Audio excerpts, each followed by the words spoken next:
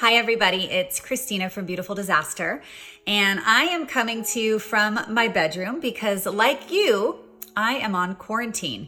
So I've been trying to use this time to journal more and to write more and to make some of this time a little therapeutic. And I want to share with you something that I wrote.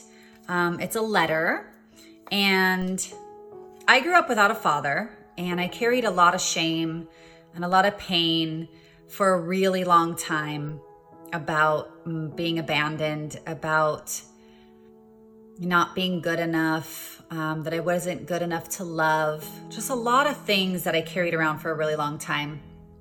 And it took me quite some time to get to the place of writing this letter. So I want to share with you my letter. Dear ... Even starting this letter was difficult because I'm not sure what to call you. I struggle with titling you Dad because that's too personal. It doesn't fit and you don't deserve it. And then to use the name Father just seems clinical and doesn't seem to fit either. And to just say Tom seems strange, probably because you're a stranger. Perhaps I struggle with this because I truly don't know who you are. I've always wondered why I don't have any memories of you. What I thought were memories are likely just stories that I was told, or maybe something I even made up in my own imagination. For years, I felt abandoned and neglected. I struggled with these feelings, but now I see that I had a devoted mother who raised me the best way she could. So how could I struggle with so many feelings for a man who remained unknown? Perhaps the feelings come from the unknowing itself. Maybe it's the void. You were supposed to give me a sense of myself. You were supposed to tell me that I was worthy and that I had value. I thought I needed you to validate me. I spent years seeking attention and validation from others. I was a deer in the headlights, left to fend for myself in a world that offered very little to soothe me. It was so hard for so long until finally it was unbearable. It was at my lowest moment that something shifted in me.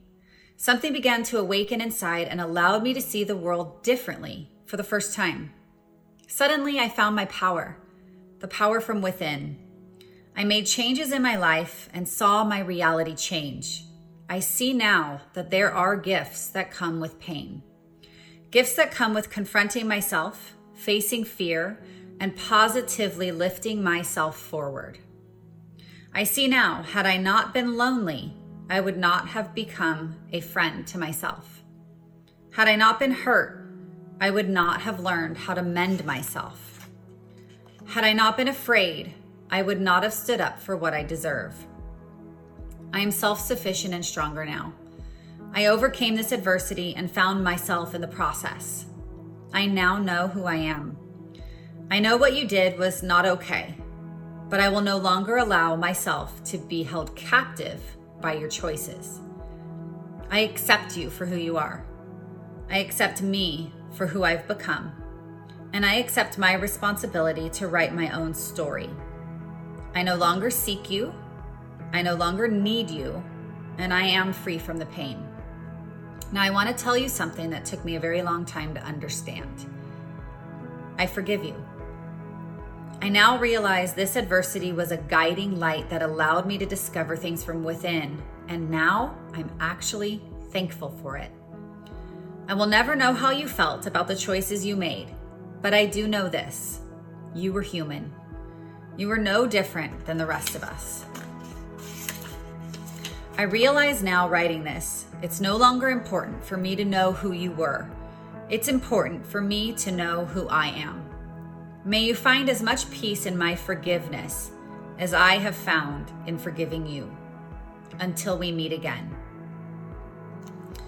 And my father passed away, so these are some words that I'll never get the opportunity to say to him face to face. And I felt it was really important for me to put these on paper and send it out to the universe and share it with you. So thank you for listening. I hope that maybe this letter gives you the strength and the encouragement to write the letter that maybe you've been waiting to write. Thank you.